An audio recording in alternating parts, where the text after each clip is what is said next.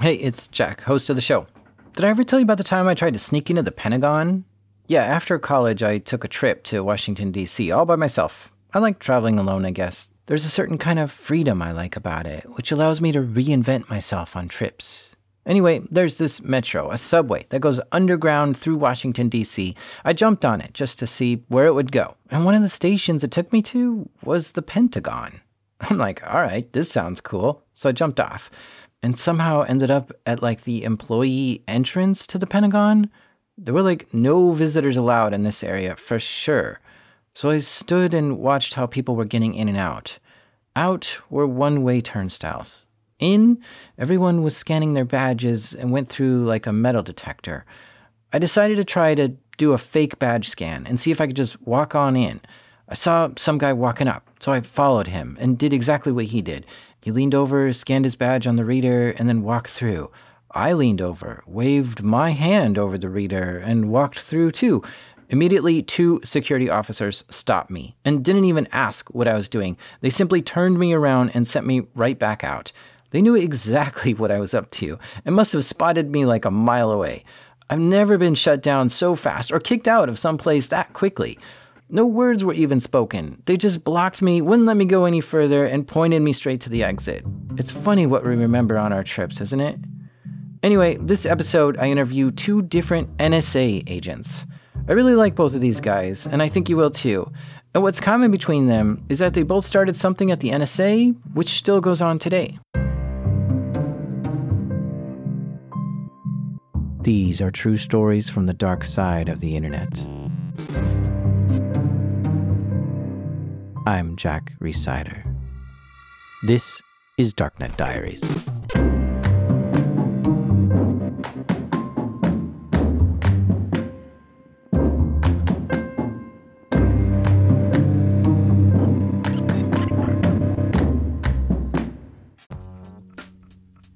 This episode is sponsored by Rocket Money. Are you like me and pay monthly subscriptions to way too many things? By the end of the busy week, the last thing I want to do is spend time budgeting all my expenses or tracking down customer service teams to cancel subscriptions I no longer use. But this is where Rocket Money can help us both. Rocket Money is a personal finance app that finds and cancels your unwanted subscriptions, monitors your spending, and helps lower your bills so that you can grow your savings. Rocket Money's dashboard shows off this month's spending compared to last month's, so you can clearly see your spending habits. Plus, they'll help create a custom budget and keep spending on track. Rocket Money has over 5 million users and has saved a total of $500 million in canceled subscriptions, saving members up to $740 a year when using all the app's features. Stop wasting money on things you don't use. Cancel your unwanted subscriptions by going to rocketmoney.com/darknet. That's rocketmoney.com/darknet. rocketmoney.com/darknet.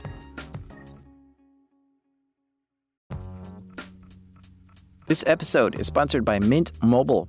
My favorite spring cleaning takeaway is the post-clean clarity you get. Wow, how have I been living like this? It's kind of like when you find out you've been paying a fortune for wireless when Mint Mobile has phone plans for $15 a month when you purchase a 3-month plan. Wow, how have I been affording this? It's time to switch to Mint Mobile and get unlimited talk, text, and data for $15 a month. Need help escaping from your overpriced wireless plans, jaw-dropping monthly bills, and unexpected overages? Mint Mobile is here to rescue you with premium wireless plans starting at $15 a month. All plans come with high-speed data and unlimited talk and text delivered on the nation's largest 5G network. Use your own phone with any Mint Mobile plan and bring your phone number along with your existing contacts. To get this new customer offer and your new 3-month unlimited wireless plan for just $15 a month, go to mintmobile.com/darknet. That's mintmobile.com/darknet. Cut your wireless bill to $15 a month at mintmobile.com/darknet. $45 upfront payment required, equivalent to $15 a month. New customers on first 3-month plan only.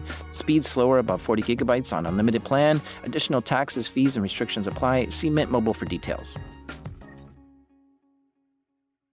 All right, so our first guest is quickly becoming a legend in the IT security space. He's written 4 or 5 books on security now. I can't even keep track.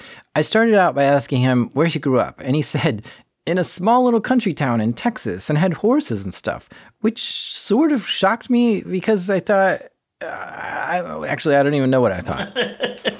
Hey man, hey, ask me any question you want to because this is quite funny to me.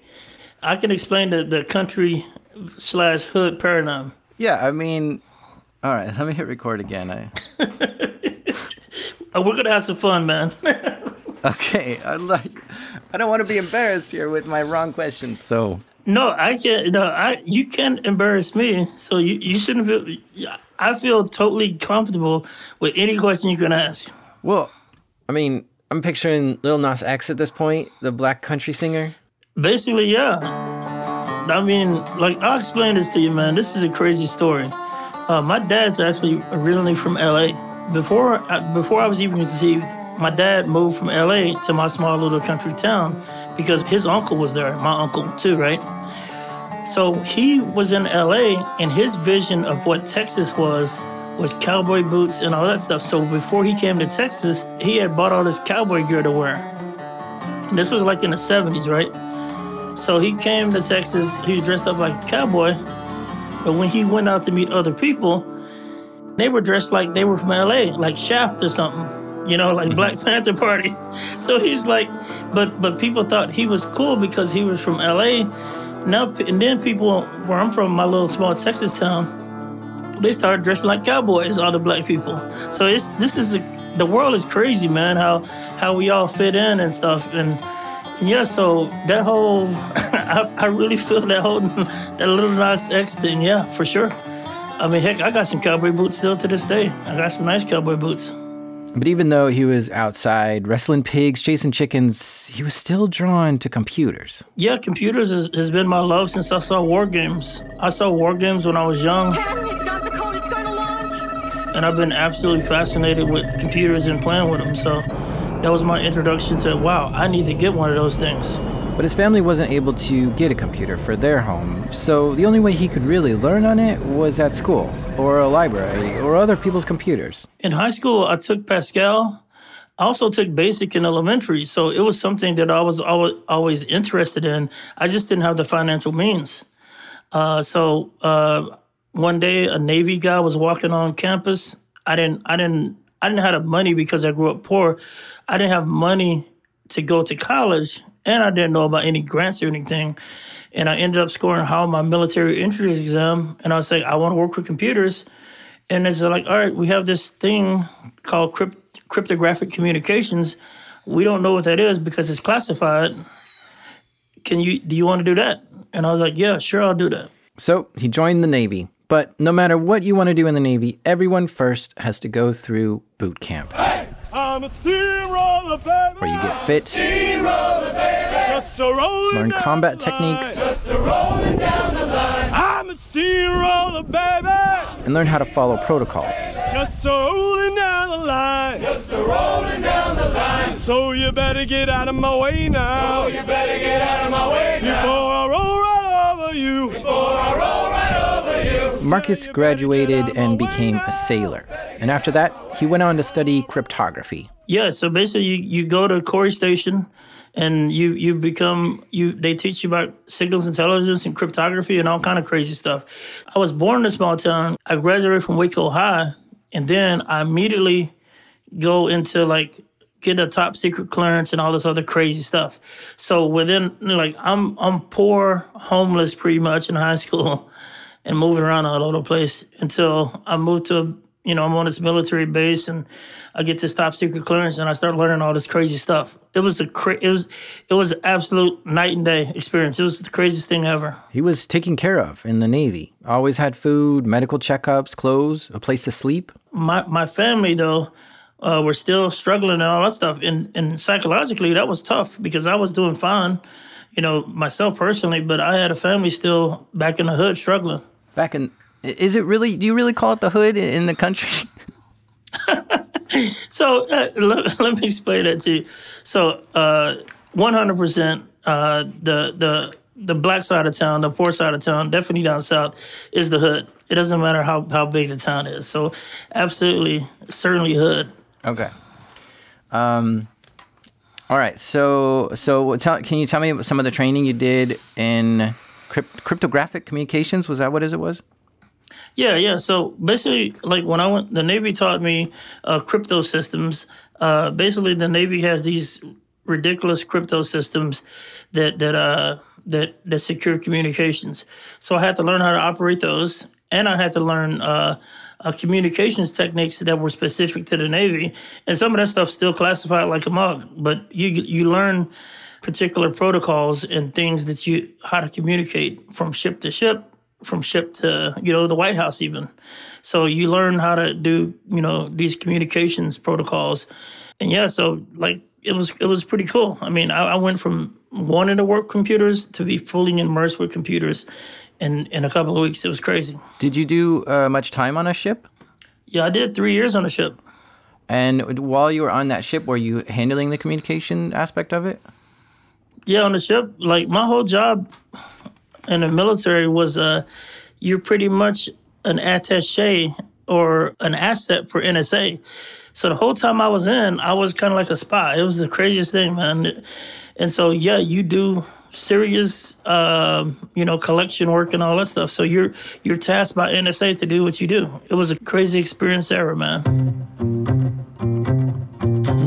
Secret missions, huh?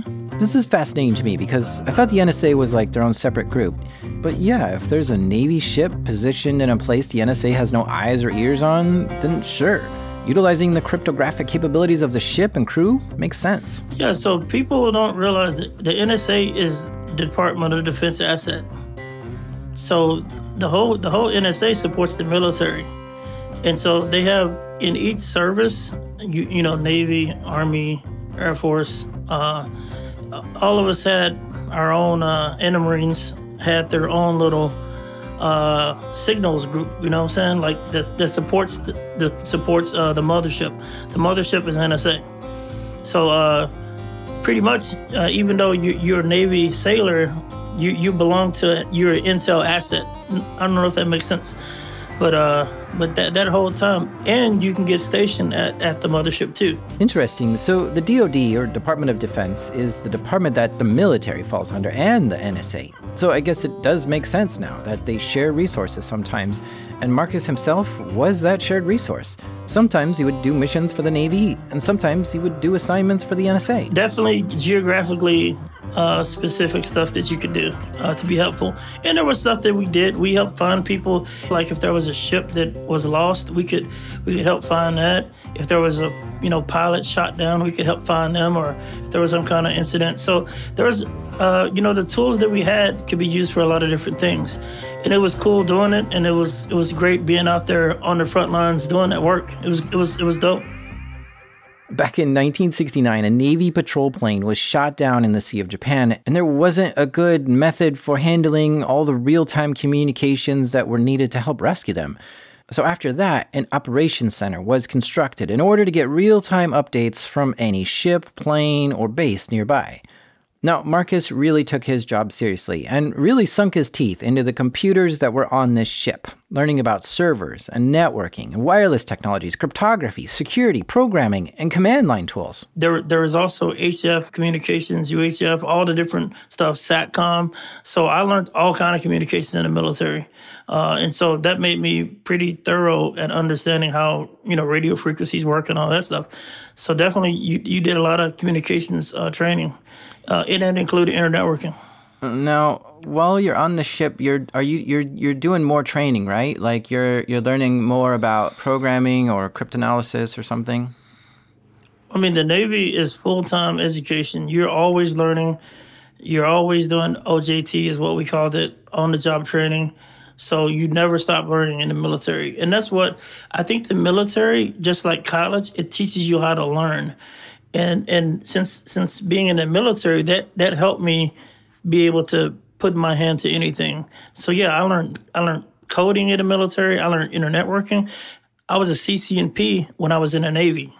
So MAD certifications, and definitely being affiliated with NSA. I got any training I want to. When I was there, I got well over $100,000 worth of training, and I did a master's degree too. So it's like, I tell people it's like being like, a Jason Bourne of IT or technology. What, you got your bachelor's and master's in the Navy? I got my bachelor's in the Navy, and I got my master's as soon as I got out. And I was still working around that stuff. But I got free master's degree. I didn't have no college debt or anything. Because the Navy paid for it. Yep, the military paid for it. And I went in with no college or nothing like that. But after 8 years, I had a bachelor's degree, and like 3 years after that, I did my master's degree. So that's the good of the military. He spent 4 years in the Navy, and during that time, he somehow met his wife and got married, and they had 2 kids. And because of this, he decided to spend another 4 years in the Navy. It was good job security. So after 8 years of being in the Navy, he then went to Fort Meade. I didn't want to go to Fort Meade, but I ended up, pretty much I had 2 options. I had Washington State, and I was like, I don't want to go to Washington State. And they said, or Fort Meade. We got a couple of jobs at Fort Meade that you can do. And I was on a ship. So, and you had to be like, okay, you had to pick it right then and there. Military has these people called detailers that send you places. So if you haven't guessed, Fort Meade is where the NSA headquarters are. Marcus went to work for the NSA, but he was still in the Navy and sort of on loan to the NSA. It's called augmented staff. So initially there, I was doing communications. It was proprietary communication systems that the military and DoD used. But what's cool about that, I kind of worked at a NOC. And the NOC also had like all kind of other cool stuff. Like they had heavy Cisco stuff back then. And I learned, that's how I started getting to the CCNA. And so I became a beast at Cisco stuff. So I ended up getting promoted to an engineering team of network engineers, and I got to manage the whole NSA's network. So I started off doing a crappy job at Fort Meade. And then the certifications allowed me to ascend to like top teams there. And that was like during my day job. My day job, I was Navy. At nighttime, I had a part-time job with a DoD contractor. So I was like doing a night job since I had a clearance. I ended up helping build out the NSA SOC. It's called NISCERT. I ended up helping build that out. I wrote like stuff like Sims and all that stuff. So I started coding heavy as well. So, and I made as much on my nighttime job as I did with my Navy salary. And I was like, man, I got to get out. I got to get out of the Navy and make this money. All right, so 2 words in there you may not know, NOC and SOC. This stands for Network Operations Center and Security Operations Center. This is a place where people watch the network for any kinds of problems. So there are typically multiple monitors on everyone's desks and even a big screen in front of the room which monitors all the networks. The NOC typically looks for network-related faults, a router that went down, a switch went down, some office lost internet connectivity, and that sort of thing. And a SOC watches out for security incidents and responds to threats. But both the NOC and the SOC are monitoring NSA's network itself, looking for any threats that have targeted the NSA. Oh, 100%, man. NSA is probably one of the most attacked organizations in the world. So absolutely crazy amount of attacks that go on there. And that SOC has to manage all the network. What they're doing is there's all kind of different levels, like high side networks and medium tier networks, and then there's unclassified networks. So you have to defend all 3 of those, or how many there are. There's like all kind of, and then there's interagency networks. And nobody trusts nobody. So it's crazy. Now, of course, I'm super interested to hear what goes on in the NSA. What kind of detection capabilities do they have, and what offensive tools are they using? But I can't ask any of that to Marcus because they're not allowed to share means and methods of how the NSA operates. You don't want people knowing how you collect information. I'll give you a good example. A couple years ago, I don't know if you remember this, but supposedly bin Laden was using satellite phones to communicate. So, basically, Orrin Hatch, which he was a Republican senator from Utah, he came out of an intel brief. And there's like, oh, don't worry about bin Laden. We're tracking him on his satellite phone, right? Orrin Hatch said that out of the Intel Committee. And so that's a means and a method, right? So the method we were tracking this #1 terrorist in the world was satellite phone. So what happened is that burnt that method. You feel me? Like now all the criminals that were using satellite phones and stuff, they now knew that that was something that was being tracked. And so bin Laden went silent, and that's why it took so long to find him. So when it comes to intelligence, how we collect the data is what matters. Now, as far as like securing data is just like any other thing. Matter of fact, like NSA and NIST, they work hand in hand to try to help all American businesses stay secure as well. So as far as like what NSA is doing on the defensive side, you just look at what NSA tells people to do, and most of that stuff's public. So good defense is public. It's the offensive means and the way that people, how they collect information that's really secretive. And so I would never talk about how we collect information. Yeah, it's odd to me because there are publications that the NSA puts out like best practices for keeping your home network secure or securing the teleworker. And they even have configuration recommendations for securing certain systems. But at the same time, the NSA loves the ability to collect data on their targets. So if you follow the guidelines, then it makes it harder if the NSA were to target you. That's not true, though. So NSA's core mission is to protect U.S. communications and assets. That's like the core mission. And people don't understand that. So a lot of the crypto research and breaking crypto and all that stuff, and even exploitation, that stuff is, the core mission is to protect U.S. assets and interests. Because what happens is all these American companies that go overseas to do business, they're being spied on by foreign intelligence. Heck, foreign intelligence hire people to work in these big companies, by the way. Like, all these big companies that you can think of that have IP, I can guarantee you if they're either paying an employee or they have moles inside of them stealing information and sending it over to their countries. And I mean friendly countries too. Think of a friendly country, they're spying on us too, right? Mm-hmm.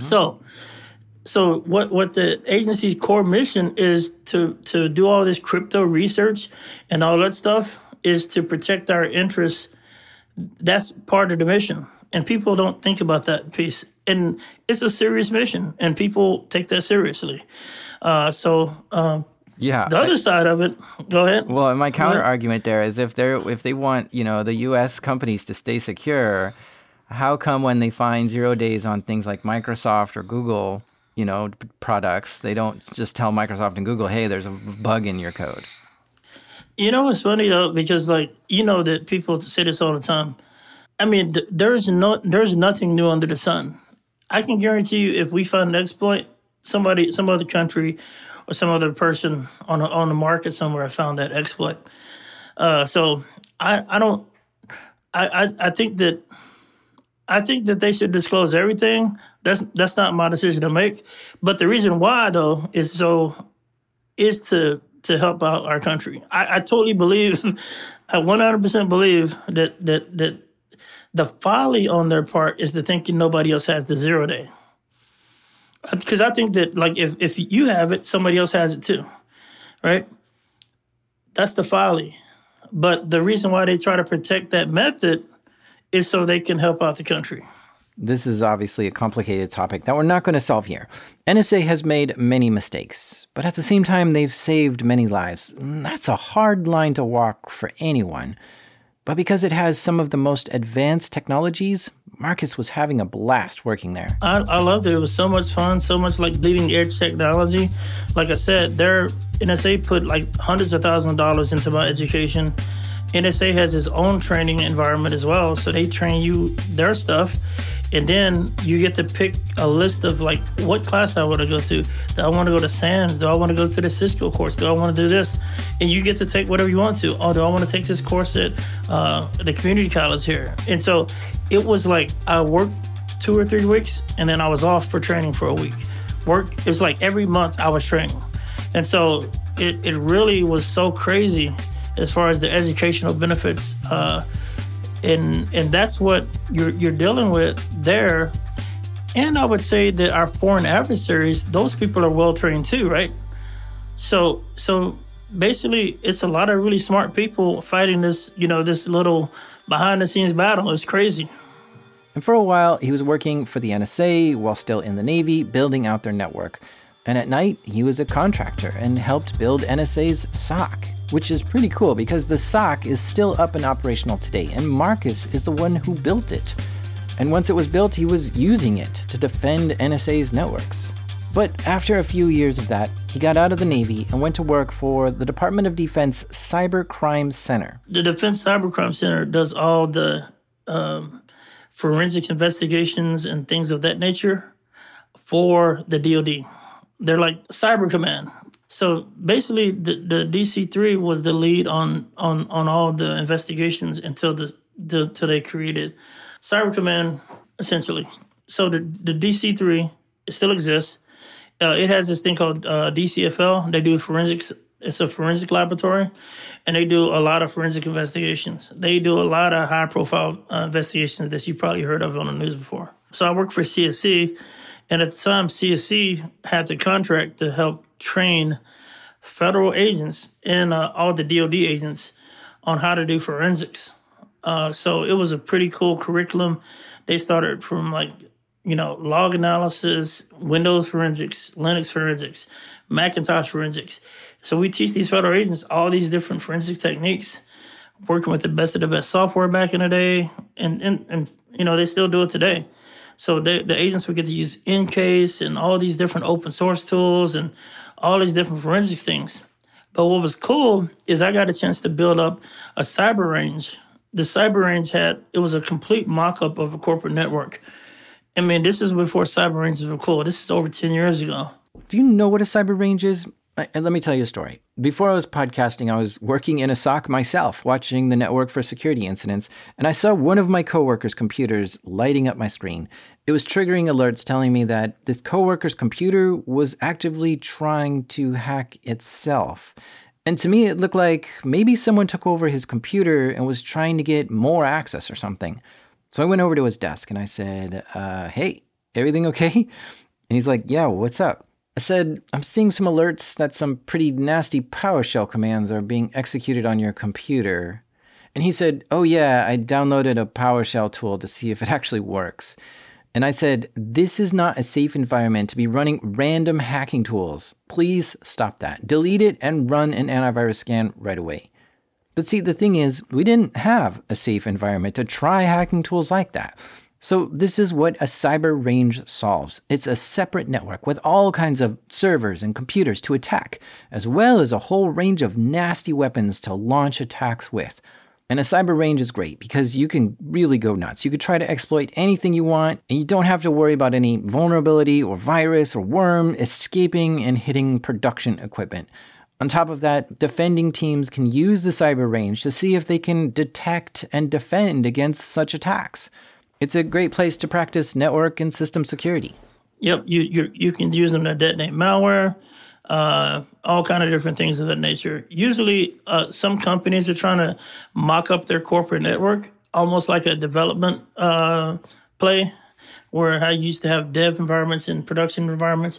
Well, CyberRange is like that kind of thing, but it's used for cybersecurity testing. What does it look like? Because I'm trying to picture it. Do people go into a classroom and then there's like a server in the middle of the room and that's where the range is and everyone tries to connect to it? Or is it all remote? Oh, so our range was, the thing that we built was ridiculous. So we had a nice sized network room, picture like 6 or 7 stacks of devices, Cisco devices, Windows servers, Linux servers. You're talking about DNS, firewalls, IDSs, switches, routers, the whole complete corporate network. And we had physical gear back then. Everything was physical and real devices. And so in another room, there was a classroom environment, but it was networked to be into all this gear.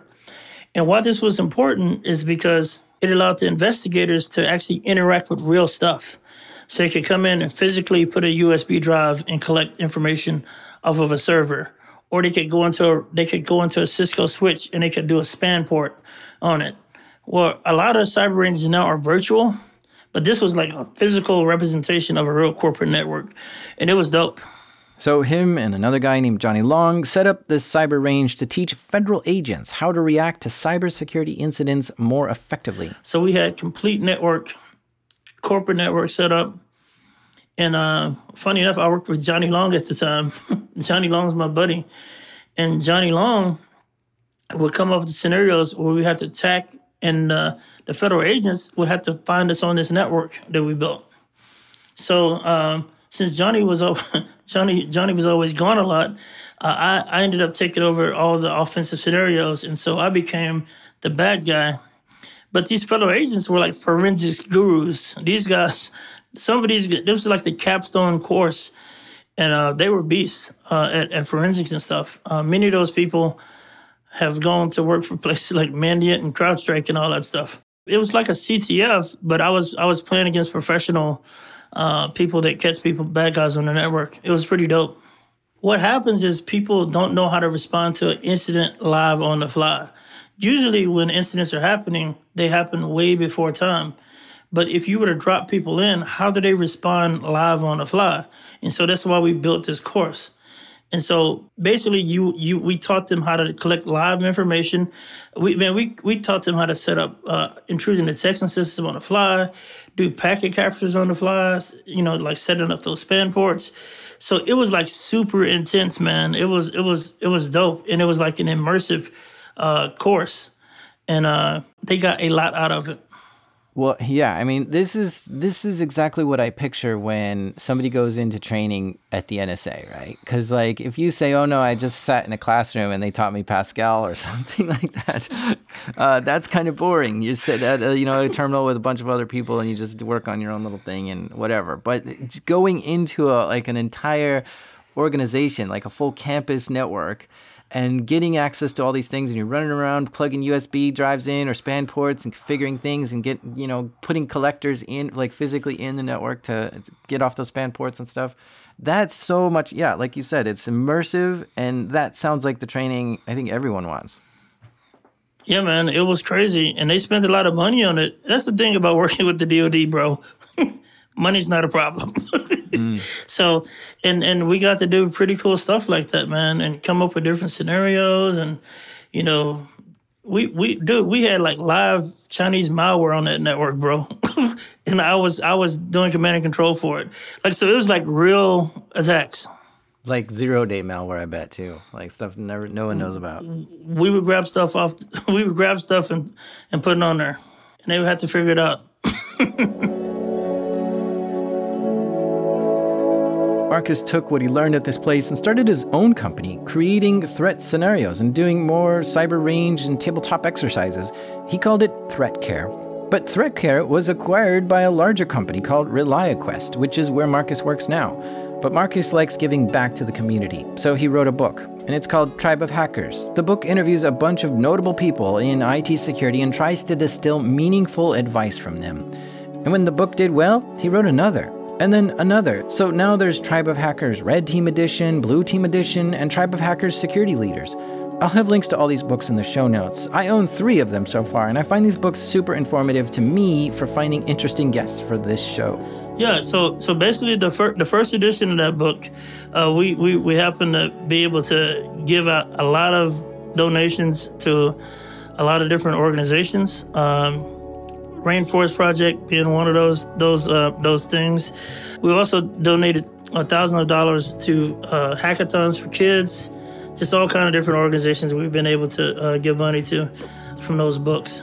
Also, by partnering with Wiley, we are also raising additional money with the new books, doing the Humble Bundle program. And so I'm just continuously finding ways to try to give back to the community. And what's cool about the first book, we gave away that book for free too. And so we had thousands and thousands of downloads for people that got that book too. So it was definitely well received and helped a lot of people. On top of all that, Marcus has even written a children's book about security. There's a lot of people out there that once they figure something out, they're afraid to teach others because they fear someone else will learn it and get better than them. But Marcus is the opposite. He knows that the more he teaches, the better he becomes.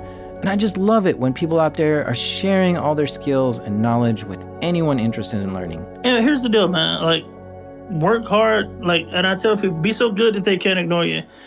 And another thing that I found in life, if you self-train yourself, if you learn, the more you learn, the more people are going to give you. Oh, and of course, one of the people he teaches the most is his son, who is also into technology. Yes, certainly. And this is the story about my son.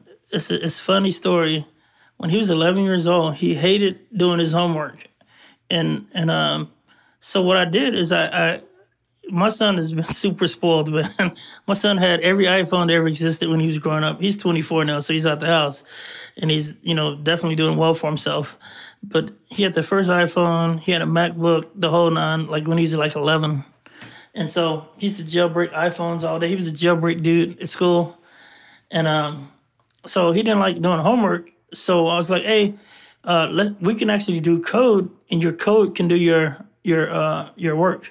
So we used to write the math formulas in Perl, all the algorithms, and it would give him the answers, and we programmed it to give him the work too, so he could work out the work. So he used to do 11 years old. He was writing programs to do his math. Fast forward to he's 15, 16. He's like, I want to make video games, and so I was like, all right, cool. So I did the front end UI stuff for him, and he wrote all the back end code in Objective-C, and he did 6 iPhone apps. He also wrote, this is crazy, he wrote a Metasploit front end on iPhone. So you can connect to the Metasploit API and you control it from your iPhone. This is when he was 16 or something like that. And so Rapid7 saw it. I worked at Rapid7 at the time, but there's holy crap, this 16-year-old kid, he was my kid, but he wrote it all himself, and he could pop shells from his iPhone. Rapid7 is a security company that's known for creating a vulnerability scanner and owns Metasploit, which is a very popular hacking framework. Rapid7, he started interning for them when he was 16, and then he did another internship when he was 17. He graduated high school at 17, and then he's like, hey, I don't want to go to college, and then Rapid7 gave him a full-time offer. So and now he's been working there for 5 years, and he's a software engineer, and he's got his own team. He's just nuts, bro. He's a phenom, and Rapid7 is lucky they got him.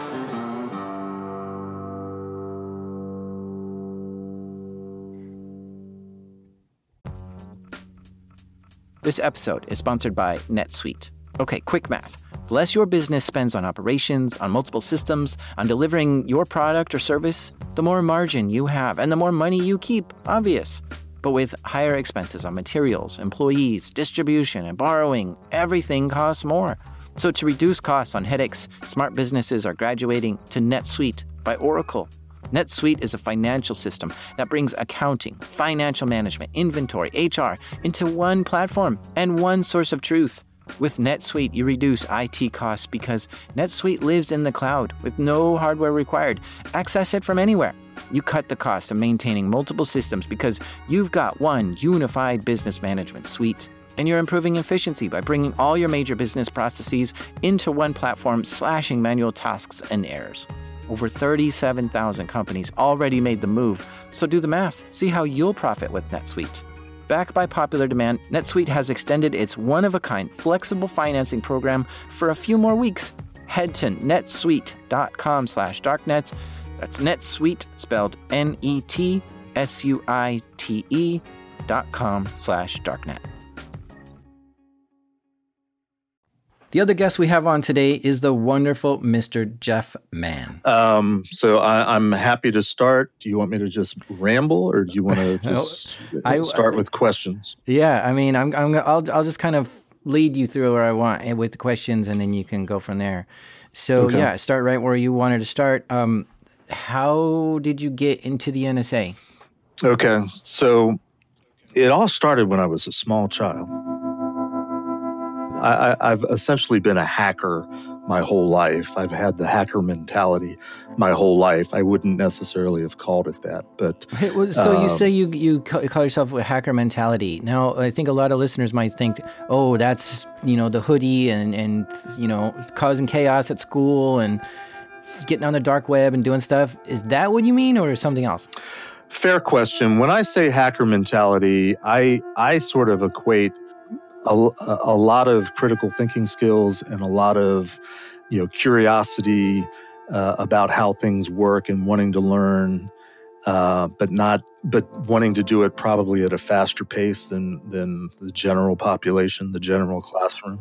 I remember being a child being bored in most of my classes because I either did the work really quickly or it was just boring to me. I had already read up on the topic and knew what I wanted to know, and so I was a bored student most of the time. Therefore, I looked for things to do to entertain myself, and it was nothing necessarily extremely malicious. I was known as the class clown or the class cut up. His dad was a physicist, worked for the DoD. He was in the Pacific on a ship and got to witness the detonation of the first hydrogen bomb. So I went through college, I went through 5 majors when I went to college, and I was basically looking for the major where I had to do the least amount of book work. He ended up graduating with a business major. So I was working for a naval organization, Naval Surface Warfare Center, because my mom was in HR there and she was able to get me a job. So it was a low-level clerk typist type position, and it was a way to earn some money while I was looking for what I wanted to do with my life. And she had a friend within HR whose daughter, I think, had gotten a job at NSA, and this was in the mid '80s now. So she thought, well, you should apply. And I was born and raised in Maryland, which is where NSA is located, Fort Meade, Maryland. I'd never heard of NSA. Back in the day, NSA was no such agency. It was a super big, ultra secret that the organization even existed. Unmarked fenced buildings off the Baltimore-Washington Parkway in central Maryland, a little bit between Baltimore and D.C. Filled out the government applications, sent it in, and heard back from them, and they eventually invited me up to take a couple days worth of various aptitude and skills qualification tests. And at the end of the day, I scored well enough that they offered me a job. And what was weird at the time, and I still think it's kind of weird, was they kind of hired me because I had potential. I didn't actually have a job when I went to work for NSA. Right. So Jeff started working at the NSA in the fall of 1986. And how different the world of technology was in 1986. And to actually start working at the NSA, he had to pass a fairly rigorous background check. They focus on several different areas. They want to know, where you lived in the past 10 or 15 years. You had to list neighbors of all the different places you lived, friends, people you had contact with, social and beyond, which when you're a young kid is pretty much your whole life. They asked all sorts of questions about your political affiliations, your political leanings. They were trying to find out things about you that had been used against people in terms of like blackmail, or were motivations of people that they had encountered that had basically had committed espionage and become traitors. So, lifestyle questions back in the day, if you happen to be a homosexual or have, some sort of alternative lifestyle, it wasn't so much an issue. They wouldn't hire you if you were like that. They just wanted to know about it so that somebody couldn't blackmail you into giving away secrets because somebody had, and that had happened. They wanted to know about your financial records so that you weren't, they wanted to know if you had a gambling problem and had huge debts, which would be, again, a way that somebody could motivate you to steal secrets and they could pay things off. Or they're the people that you became indebted to, and that was your way of repaying. And this process took weeks, since they needed to visit all his neighbors and friends to see if all this information he gave them checked out. So while he's waiting for his clearance, he tries to figure out what he's going to do at the NSA. So he starts shopping around, looking for a job there, meeting people at the NSA to learn what they did. And going out on these essentially job interviews that were really more like, as it turned out, it wasn't so much a job interview as a sales pitch of, oh, we want you to come work for us. And One of the first interviews that I went on happened to be on the defensive side of the house. Back in those days, NSA was operations, which is what most people know NSA for, intercepting communications, stealing all the secrets of the rest of the world, our enemies. And then there was also the defensive side, which was called information security or InfoSec.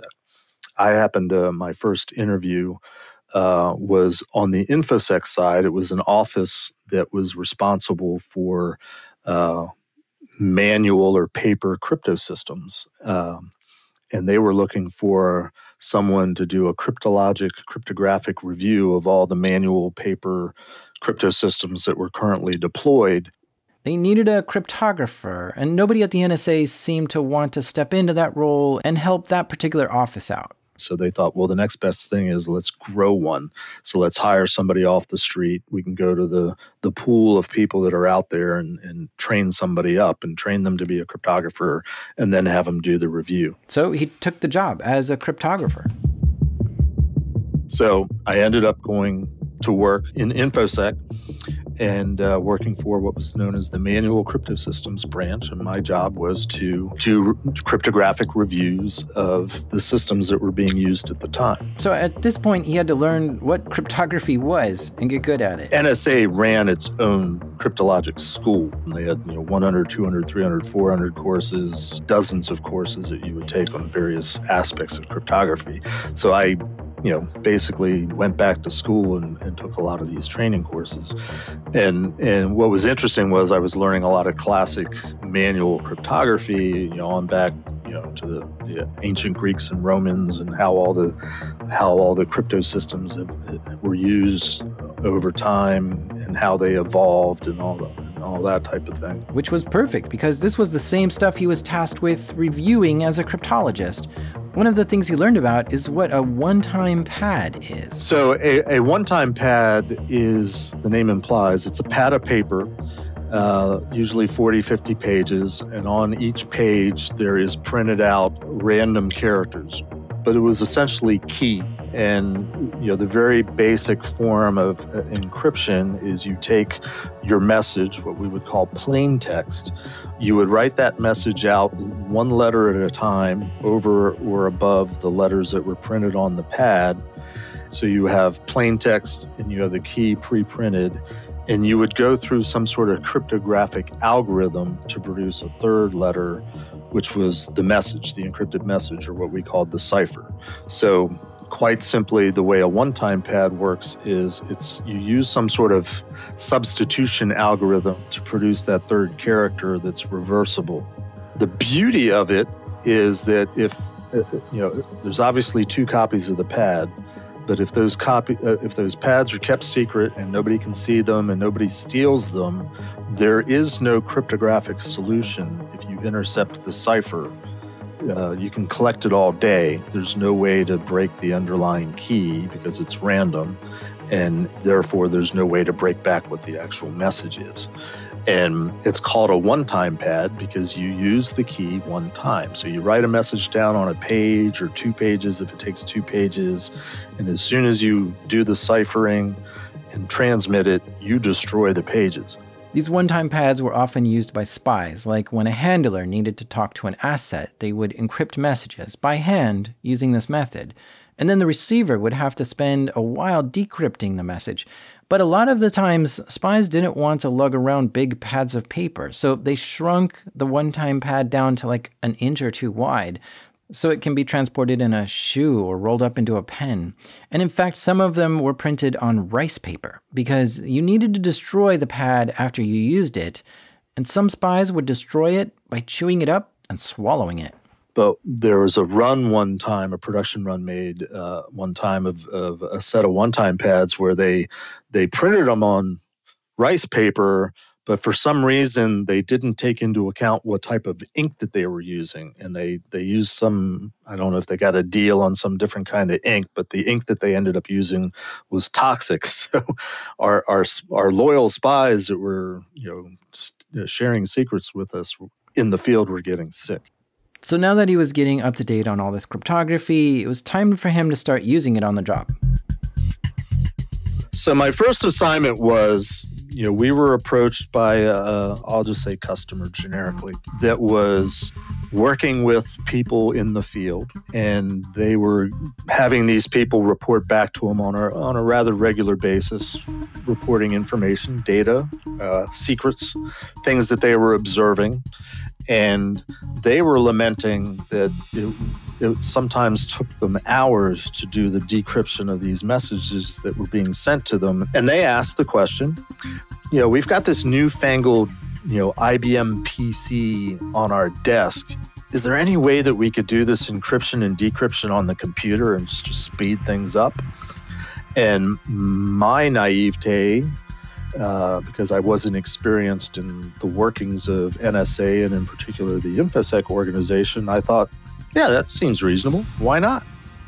So I set out to try to figure out how to get a computer program written that could be performed on the PC, and then how to get the one-time paper pad into the PC, which the option available at the time was on a floppy disk. Now remember, this is 1987 at this point. Windows wasn't a thing yet. So everything he was doing was on the command line. So did you understand software or programming or anything at the time? No, not really. And what I set out to do was I went and started asking questions about all the different groups within InfoSec of how do you do this? Because, InfoSec had a production facility that would actually print these one-time pads. We had an office that would generate the key, and that they had a way of generating random key that could be used to put on the one-time pads. And there was other uses for keys. There was a lot of machine-based cryptographic systems available that was much more prevalent at the time. So I kind of set out to how do you do this? How do we design something and produce something? And that certainly wasn't something that was ordinarily done within the manual crypto systems shop. But, we had to design something and how's it going to work? So, we need to have a computer program, and the program needs to be written securely. If we're going to put the key on the floppy disk, how do we emulate pages of key? And especially, how do we emulate the destruction of a page of key? At some point, Jeff starts to think, surely there's got to be a standard in the NSA for how to secure software like this. Like if you're transporting keys on a floppy, what encryption do you use? And so on. So he looked around for such a standard, and he found one. It described how to secure a cryptographic device. And this is where it started getting interesting, because it was written for hardware. And there was no concept of doing anything cryptographic in terms of software back in the late 80s. And I say this, I'm in contact with fellow alumni from the InfoSec organization and people that were there years before I was. And I've asked, and to the best that I have been able to figure out, what we ended up producing, which was half paper pad, half key on a floppy, and a computer program that would do the encryption and decryption. That was the first foray into software-based cryptography that NSA produced. Now, hold on. It wasn't that easy. Any cryptographic-based hardware that was made had a strict review process. And so he had to submit this software to a few departments to get it approved for use in the field. And they had some pushback and questions on this software. So I had to go through several iterations of, presenting to senior management.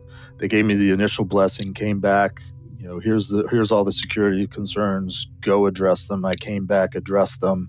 They ultimately said, all right, we'll let you do it, but don't do this again. Like most government agencies, the NSA was resistant to change. They weren't entirely sure if this newfangled computer thing was the direction they wanted to go in yet.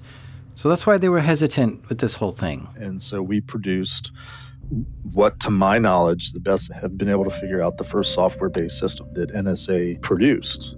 Now, years later, I'm a hacker. I've done all the hacking, pen testing things. I look back and say, I hacked NSA. I did something that wasn't supposed to be able to be done. I didn't take no for an answer. I figured out a way to hack the system, hack the process, and I got through it. Not saying I would have been successful at any other time, and certainly wouldn't have recommended this solution in a networking world. But for the time, it worked, and it was revolutionary in terms of being the first foray into software.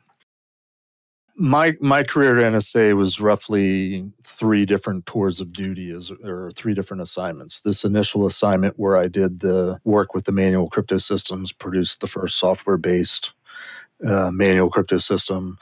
That ended, and I became a cryptanalysis intern. And the intern programs were special programs that were designed to get you the training, the diversity of experience in higher education to advance you to higher levels of your career field, in this case, cryptanalysis.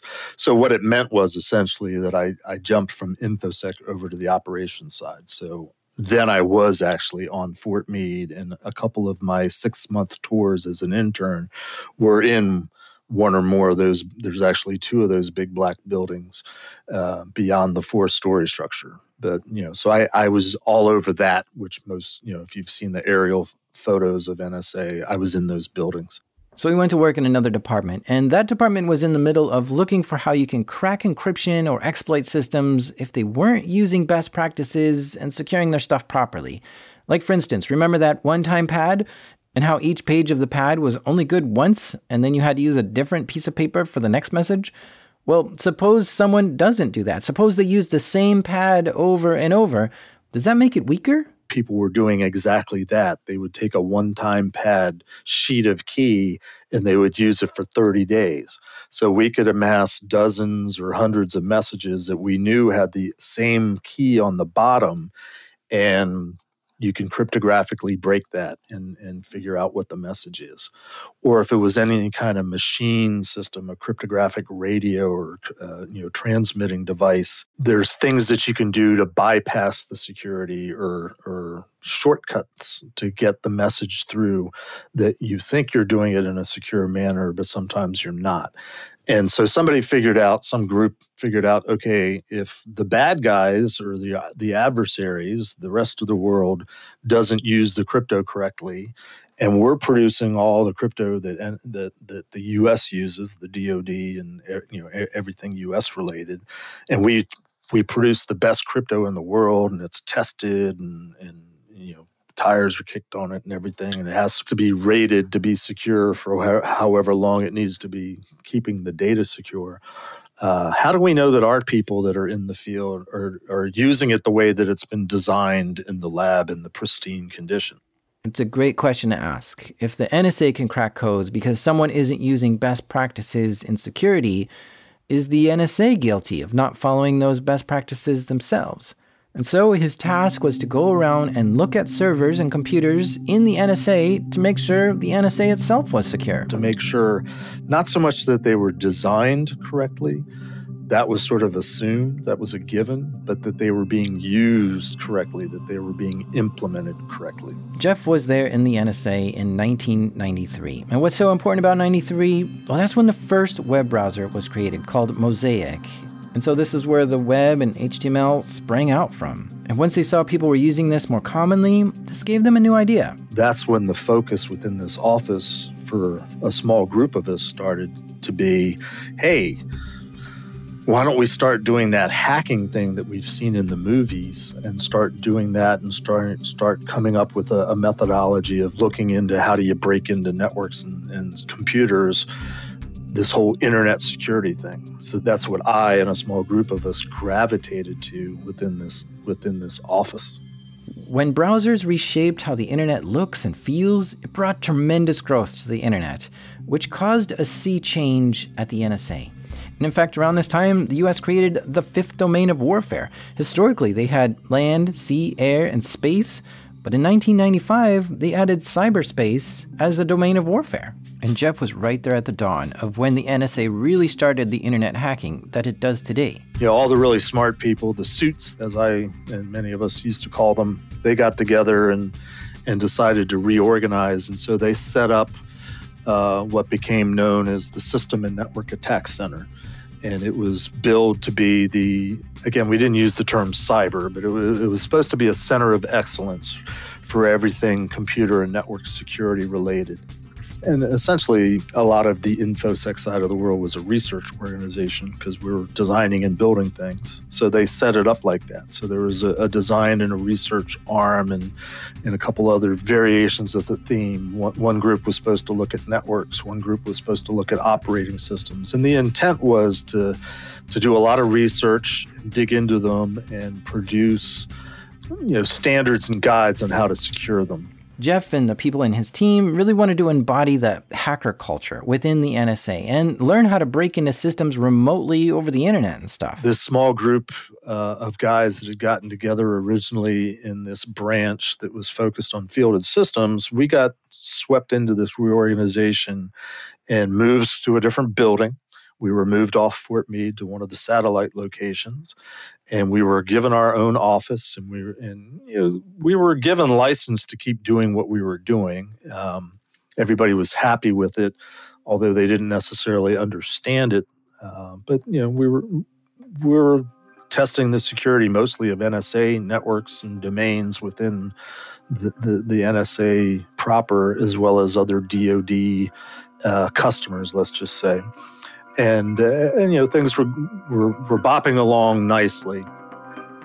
Okay, this sounds like a good place to start. Learn how to hack stuff, then test your hacking ability on the NSA itself. And we nicknamed our office the Pit. And we referred to our little hacker hangout, as it were. Although, again, we didn't call it that at the time, but that's essentially what it was. We called that the Pit. We decided we wanted to have our space and give it an identity. And one of the members of the group said, well, we should give it a name. And a popular show at the time was a show called MASH. And the irreverent doctors in the show MASH, their tent that they lived in, they called the Swamp.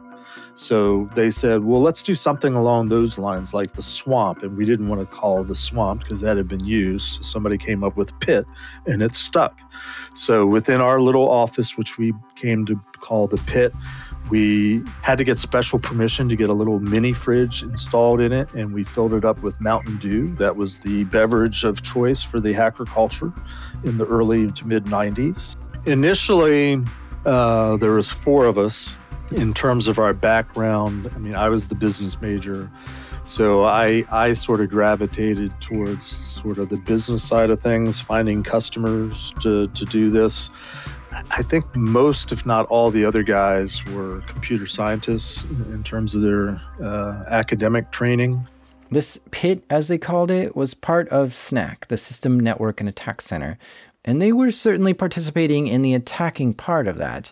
They were learning how hackers operated by reading hacker magazines and forums, and they would try these attacks out on some practice computers. And they were also doing their own research and generating their own exploits. Back in those days, we weren't relying as much on, in fact, we didn't even have the term yet, 0 days or O days. We were basically learning how the operating systems worked and learning about all the hidden or undocumented features of the operating systems at the time that could get you root privileges. And so we were learning a lot of the tricks and the trades. Now, there were some exploitation types of things, some of the, and again, this is where I like to caveat, these are the types of things that were done at the time. I'm not saying that we necessarily did any of these. Use your imagination. But again, everything that we did against a classified system was labeled classified. So technically, if I tell you that I was doing something to a classified system, I would be sharing secrets. So with that caveat, what was commonly done back then to break into Unix systems and Unix networks was, there was password guessing. Oh, yeah. According to Rapid7, the oldest vulnerability discovered in 1970 were computers using the username admin and the password admin. I think it's really embarrassing that 40 years later, we still battle with the same vulnerability. Everybody was getting on, getting a Unix workstation and getting a network credential. Not everybody wanted to get on that newfangled computer. So very often everybody was set up with accounts, but they hadn't actually been used yet. And the way that they were typically set up was everybody would get an account but until you logged into it, you wouldn't set a password. So there would be idle accounts that were just sitting out there. And if you could identify the username, guess the user ID, you could get in without a password and set it, and it would become your account. Back in those days, the password hashes were in Etsy password files that were world readable. So you could just copy them and run crack programs like Crack or John the Ripper. So Jeff and the team in the pit were doing internal penetration testing, red teaming. But at the time, these sort of terms just didn't exist yet. And it's typical that when you're in government and you're helping other government offices, you call them your customer. So they would find a target, which was just another office or department, and that's their customer. If we wanted to do an attack, we had a target, we had a customer, and let's say it was an internal customer, we had to get permission to do what we wanted to do. In order to get that permission, we had to get management sign-off. It had to go up our management chain, across sort of the executive suite, and down the management chain of our potential target or customer. And because it was getting physical signatures or initials on a document from 10 or 12 or 15 people sometimes, that could take weeks or months. It was frustrating because, being able to break into a network, being able to break into a computer, you kind of know what you want to do, you know what's going to work, you think you're ready to do it, and to sort of develop the methodology which was required in this form without actually executing the methodology. So you sort of get right up to the edge and then get told to stand down for a month until you get permission to do it. That wasn't cutting it with us. Yeah, I've heard this from other hackers in the NSA too, that they have a target they want to hack, but first they have to get approvals for what they'll do. And they don't know exactly what exploits they'll use until they get inside that network to see what they have. It's still a problem today in the NSA, actually. And the only way they've been able to solve this is to do as much open source intelligence gathering on your target as you can to know what to expect once you get in there so that you can get approvals for your mission. We'd try to learn as much as we could about the target from a benign perspective. What kind of information's out there? Who are the people involved? Can we identify what their user IDs, naming convention is so we can start to guess account names? What can we learn about the people, their interests, their hobbies, their birthdays and anniversaries and pets' names and kids' names? Because these were all very probable password possibilities when we were just trying to guess passwords. So we would do that sort of open reconnaissance, which was very rudimentary back in, we didn't have Google back then. We didn't have LinkedIn. We didn't have all this stuff that was so readily available like it is today. But there were ways. So it sounds to me that Jeff helped start the very first red team in the NSA, which is quite remarkable, seeing what the NSA has become. Now, this term red team, it actually comes from the military. The red team was someone who acts like an adversary to test your defenses. They think like the bad guys. And the blue team is someone who defends against red team attacks. A couple years ago, a book was published called Dark Territory by a gentleman named Fred Kaplan. And in that book, in the 4th chapter, which is entitled Eligible Receiver, there is a paragraph that talks about NSA's super secret red team was called the Pit. Now, none of us that were the original members of the Pit have any idea how the folklore grew to the point where it was included in this book. But when one of us got a copy of the book and read it, we all got very excited. It's like, hey, we're all in a book. So apparently, what we did in the early days in our office called the Pit came to be known as the NSA Red Team and the Pit. So they were doing pretty good, making a good name for themselves in the Pit and helping out a lot of customers. But everything they had worked on so far was attacking and securing classified networks. But that was about to change when the DOJ heard about them. Because the Department of Justice had heard that NSA had this, crack team of, hackers, pen testers that would test the security of networks, and they wanted to have that too. So when I first found out about that, I had to go to the lawyers and say, can we do that? We went to the lawyers, the lawyers, got wind of the fact that, an unclassified network organization was asking us to do the work. And we're like, sure, they're a customer, let's do it. The lawyer's like, well, hold on a minute. The general counsel said, let us educate you a little bit on how things work here. The lawyers explained to him that while the NSA is responsible for protecting classified networks, another department, NIST, is responsible for protecting unclassified networks. And so it's not the NSA's jurisdiction to help the DOJ in this situation, since they wanted Jeff to test their public-facing website. While NIST was responsible for unclassified networks, it was fairly well acknowledged back in those days that they had no capability. And this is all I'm learning from the general counsel. So what effectively happened was sort of a nod and a wink handshake agreement where NIST would be responsible, but they would very quietly sort of pass it back to NSA to actually do the work.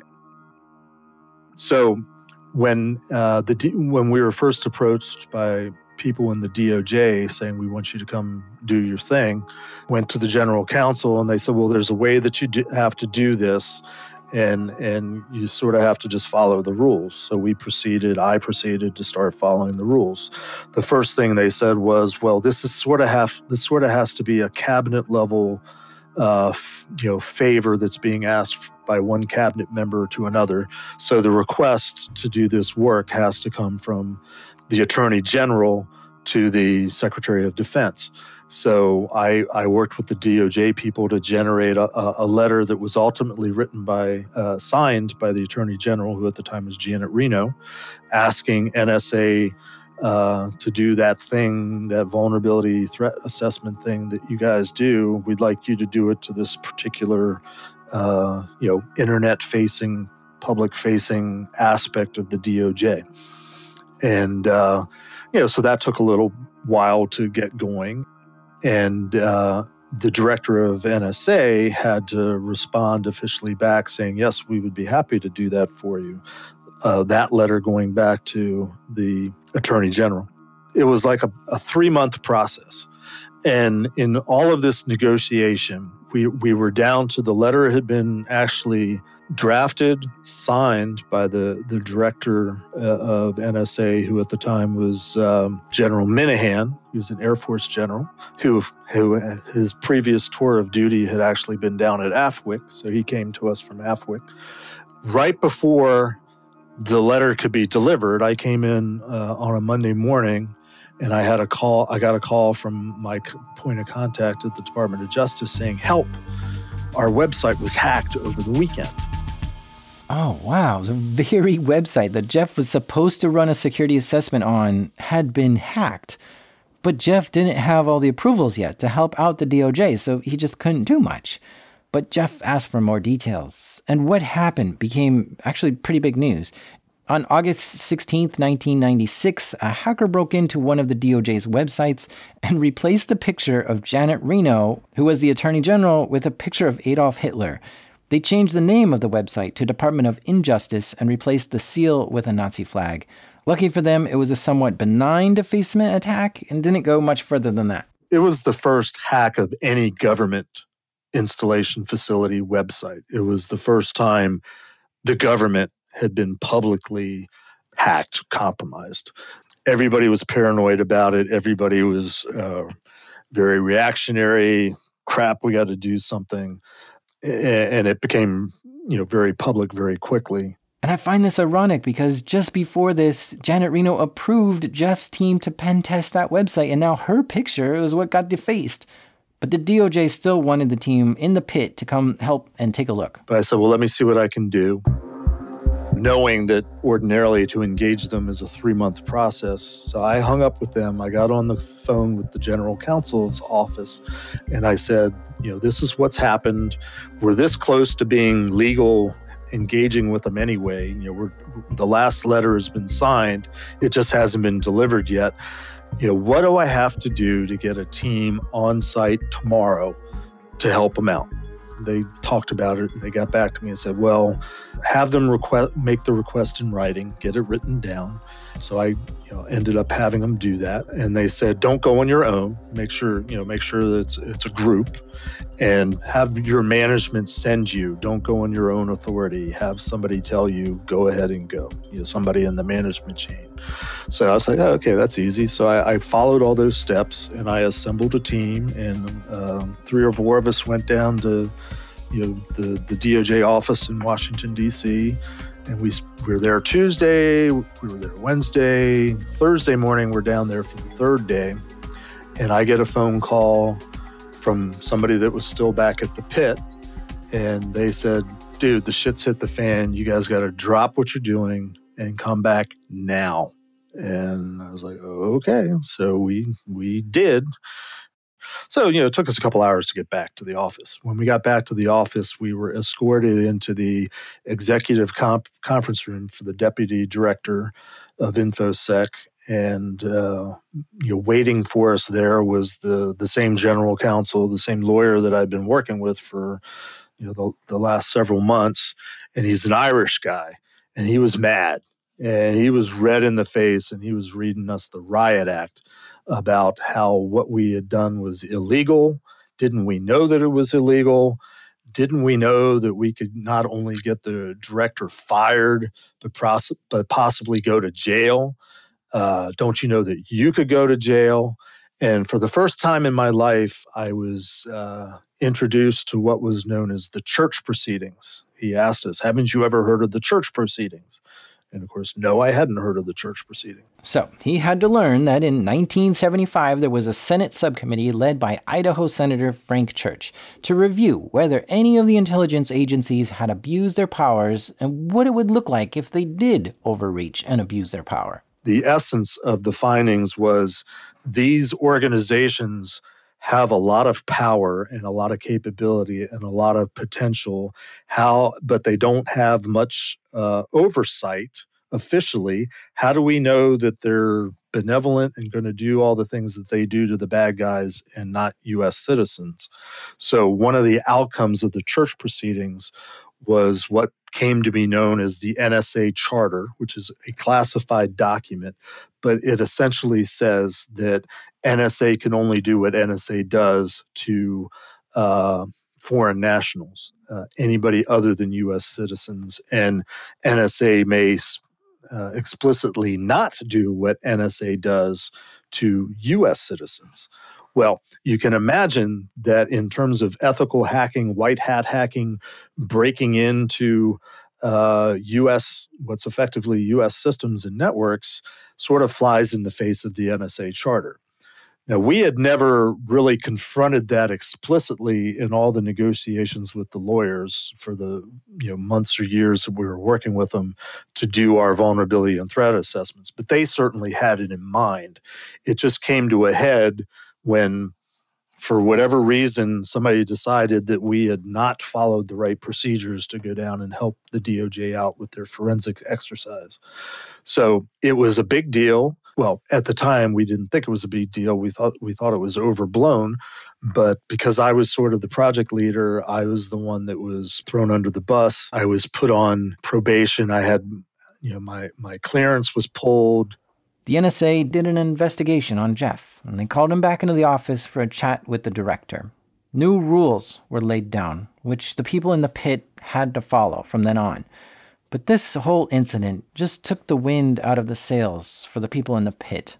Their energy and passion was sapped, including Jeff's. At this point, Jeff was with the NSA for 12 years, and he had built up quite a lot of skills there, even getting his bachelor's degree in computer science. So he looked at the private sector for jobs, and sure enough, jobs for him were available, and paying a lot more. So he quit the NSA shortly after this incident, and after that, 3 more people from the pit quit too. That I started a week later that I think initially was a 50% pay increase. So from a strictly economic perspective, it wasn't a difficult decision to make. But if things hadn't have gone south like that, a lot of people ask me, why do people work at NSA? And so because they really are patriots and they really are loyalists and they really believe in the mission. And I probably would have been in that boat too. I probably would have stuck it out and stayed there and enjoyed whatever, notoriety, which certainly I wasn't seeking, whatever professional career success, I would have stayed there. The following year, in 1997, the NSA launched Operation Eligible Receiver. This was a no-notice training attack that the NSA would simulate on the U.S. government and military. They were actively conducting DDoS attacks and using open-source intelligence to figure out ways to infiltrate different military bases and networks. the NSA had built a red team and were hacking into the US government networks. I found an old video of a Navy captain who worked at the NSA and was part of this exercise. Planning for eligible receiver at the National Security Agency began in 1996. A small handful of people who were appropriately cleared into the program at that time began laying the groundwork for the IW campaign in support of JCS objectives. Jeff quit the NSA in '96 and believes that guy was taking notes from the team in the pit. I'm like, I remember when they used to visit us all the time a very congenial fellow, and he always had a clipboard, and he always was asking lots of questions and taking lots of notes and putting two and two together, looking back on it. I'm like, damn it, he was asking his questions because he was working on putting together eligible receiver, but we were not ever planned to be part of eligible receiver because they didn't want to put the A team out on the job. They were recruiting people and training people up to be lower level hackers, what they referred to as the B team, to actually execute the exercise. Yep. So yes, I was involved. I didn't know it at the time. So eligible receiver, this exercise that the NSA was doing to hack into the US government, wanted to use the B team because they didn't want the best, most elite hackers trying this. Those people were busy anyway. They wanted a little less sophisticated team to try this, and all with off-the-shelf tools, nothing super advanced. We were faced with a very interesting situation. That is, there was a no-notice exercise that had not even been announced yet that it was coming.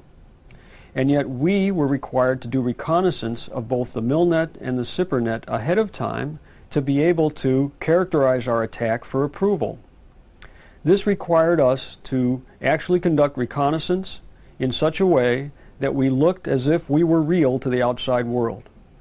This was done with commercial internet service providers, and it was from those providers that we touched military sites in the Navy and in the Air Force and so on, in order to gain our information, to do our open source research, to do our web surfing on the internet and move off from there. How we went about doing the reconnaissance was we looked for access points, ways to get into the DII or the .mil domain, better known as MILNET or NIPRNet. We needed to get in. Chunks of this video are just redacted, but it became clear that the U.S. military wasn't securing their networks as good as they should have been. They were allowing 14 days. They had to call it off after like 2 or 3 days because somebody on a naval vessel noticed something weird going on with the network, and they pulled the alarm, which started kicking in the whole DEFCON escalation thing, and they wanted to stop it before real shots were fired. The most important lesson that we learned on the Red Team, given how we approached the U.S. as a target, on open source alone, no insider information, is that we know quite clearly how to take the DII down and how to attack the United States in an information warfare campaign.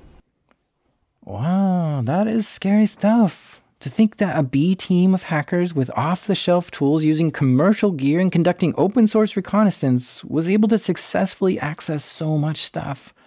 Well, I'm glad this exercise was conducted to help secure the whole network, but again, I feel like Jeff and his team in the pit is who created the original Red Team at the NSA, a ragtag group of 6 hackers all hopped up on Mountain Dew.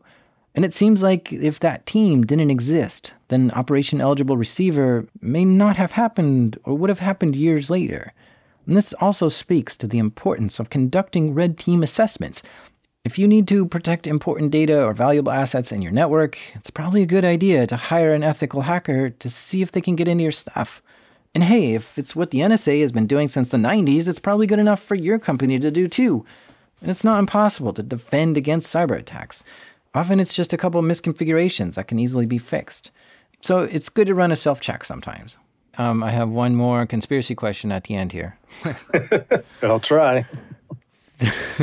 Bitcoin uses SHA-256 as its private public key mechanism thing. SHA-256 was made by the NSA. Does this mean the NSA has a backdoor into all Bitcoin wallets? Well, as a cryptographer, happened to be NSA trained. If I knew the answer, I couldn't tell you. My opinion is all the descriptions of backdoors or all the conspiracy theories that I've heard about backdoors are essentially, depending on how you define backdoor, I don't see having a master key as a backdoor, but call it that if it's what you will. I don't know how you would do that with a hashing algorithm. I suppose it's possible. So I'm going to say no, I don't think so. That's my final answer.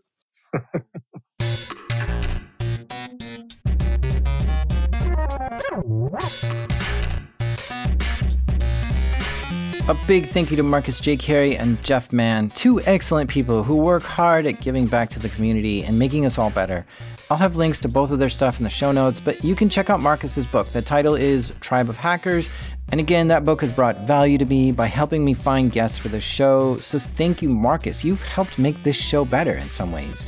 And if you want to hear more stories from Jeff, tune into the podcast Paul's Security Weekly, which is a podcast that goes into security news every week.